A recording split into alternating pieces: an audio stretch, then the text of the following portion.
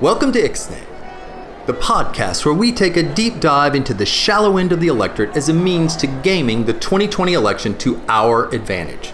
Turn on, tune in, vote out. Hey, all right now. Does the news feel like it's on repeat? Yeah, it does. Every day, the Donald does something dumb and or harmful for America. Trump fatigue, COVID fatigue, fatigue. Tweet, rinse, repeat. In the spirit of broken time loops and alternative realities, I'd like to recommend Dark, a Netflix series for your self-care binging needs. Sure, it's complicated as hell, and it's in German, but it's hardly more befuddling than the GOP sticking with the Donald.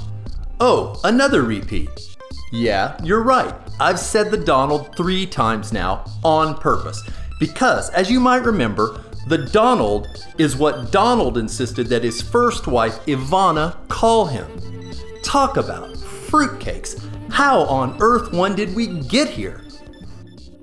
At this point, just like every other day, the Ixnay mission remains the same. We are still in a uniquely terrible situation, and this thing ain't over by a long shot, people. Like you, I feel it's important to one day be able to tell my grandchildren that we did something other than nothing about it. Protesting is important, cell phone activism cathartic. But the problem is that Trump and his allies rarely venture into our world. So we're going to be forced to handle this the old-fashioned way, at the polls. That's okay. It's the actual American way. So tell a friend. Be ready. Vote on November the 3rd.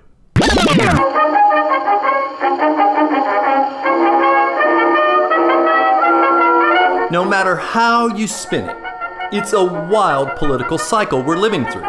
And since repeats are all the rage, here are some of our favorites from the last little bit who've spared the Donald no quarter. Alethea Brown. If Imagine Dragons would come play in your backyard in Cuernavaca, would you vote for Trump? No. Not even if it made your daughter happy? No. This is a combination question, you realize. No. Couldn't do it. Wait, isn't this Ixnay?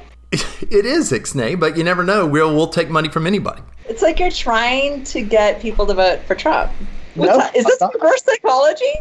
I'm not trying. I think that people think there is a certain truth to that. If I can try to convince people to vote for Trump and they start going, "Are you insane? Why would I vote for him? He's a moron," then I win. David Guinan. So at this point, you're obviously on the Biden or bust bandwagon. Yeah, I have to be. I mean, it's just like, I'm more like, just get him to take care of the monster and then fucking bring in a progressive. I mean, like, that's just... If there's a fucking pile of shit in your room and your house is, like, not exactly tidy, you take care of the shit before you tidy it up. I mean, pragmatism before... praxis is the word right now. Pragmatism before idealism. Bill Arkin. If James Mattis and John Kelly and Tony Thomas and Mike Mullen and Martin Dempsey play a hand in getting rid of Donald Trump, I suppose that's better for America than not playing a hand in getting rid of Donald Trump. But to tell you the God's honest truth, I would really prefer to see 7 of those names of civilian leaders in our society powerful enough to get rid of Donald Trump and not having to feel like we have to depend upon the military to be the civil and moral auditors of our country. Janessa Goldbeck. It's really important for us to talk to our own communities, right? And really educate those in our inner circle. And sometimes we think, like, in order to make a big change, you have to, like, found an organization or do some huge campaign to make a change. But really, there are people within each of our orbits who we can convince to take an action to help build a more socially just world, or to elect a president who isn't President Trump. I am certain that every single listener has at least 3 people in their orbit who they could have a sustained conversation with. And that, I think, that's where the real work is. If you have time to volunteer, that's great. But the hardest part is convincing someone who you know and love and who loves you back that to come on over to your side. But I bet there are at least three. Dave Karp. In general, and I teach Alinsky in my grad classes, and when we get to the points about humor, what I often have to caution them is humor works when your opponent can be shamed. Like if you try to use humor in a campaign against Lindsey Graham, it can often fall flat because Lindsey Graham is shameless. You try to use it against Ted Cruz is shameless.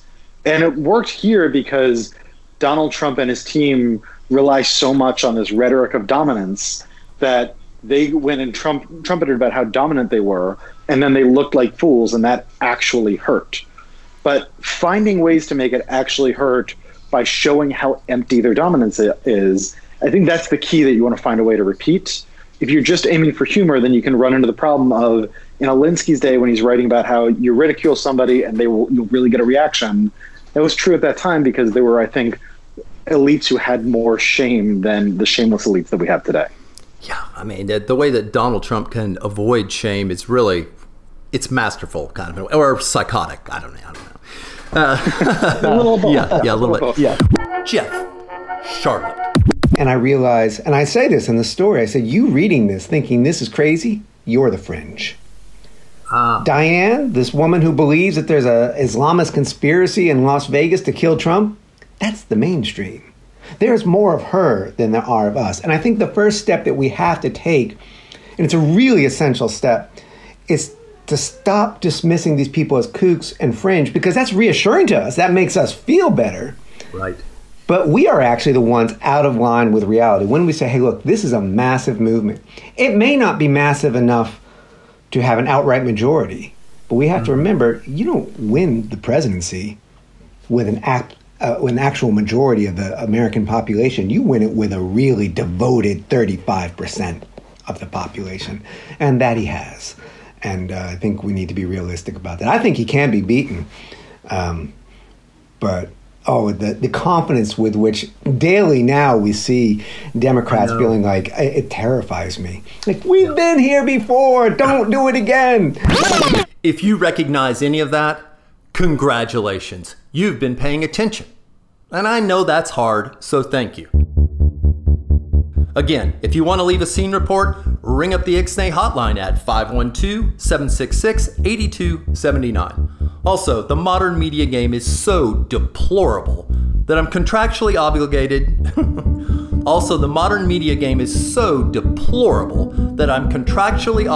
To ask you again to follow us on Twitter, Instagram, and Facebook. But rest assured, in doing so, you'll be rewarded with the latest hot takes. Like, what's the real reason the Donald didn't use a condom during his $130,000 roll in The Hague with Stormy Daniels?